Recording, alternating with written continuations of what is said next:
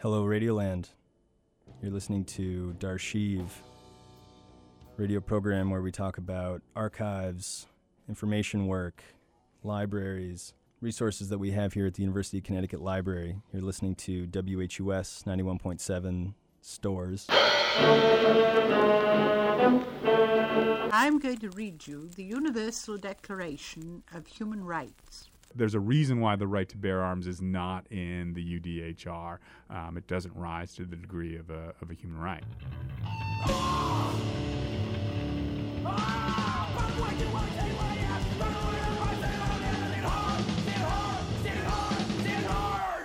You know, if I can get at the mentality, the rationality through which the police department, the municipal government, individual police officers, the way they operated, the way they saw the world, the way they understood their mission statement, then I think getting at what would have been in those archives becomes a little clearer. University campuses are in turmoil over issues ranging from black studies to on-campus recruiting. This is the diary of such a campus, once called Fun Farm by its president. The literary collections we began collecting back in the late 1960s with the work of Charles Olson. So I'd say that the first order of business was just to try and capture images that at that time, when we began doing the child labor documentation, nobody really had seen a child chained to a carpet loom.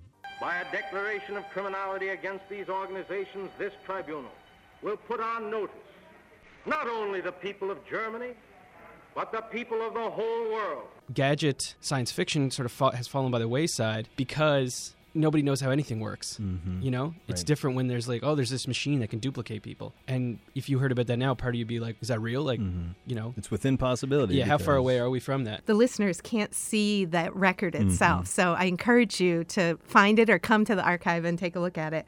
But the guys are in lab coats, you know, so it's like very scientific, right? They've engineered.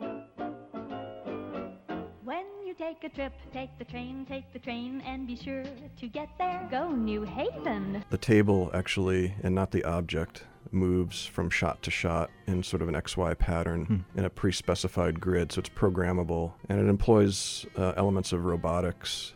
And so once you program the table in terms of the number of shots you want to have taken and how big the object is, you just basically set off the routine.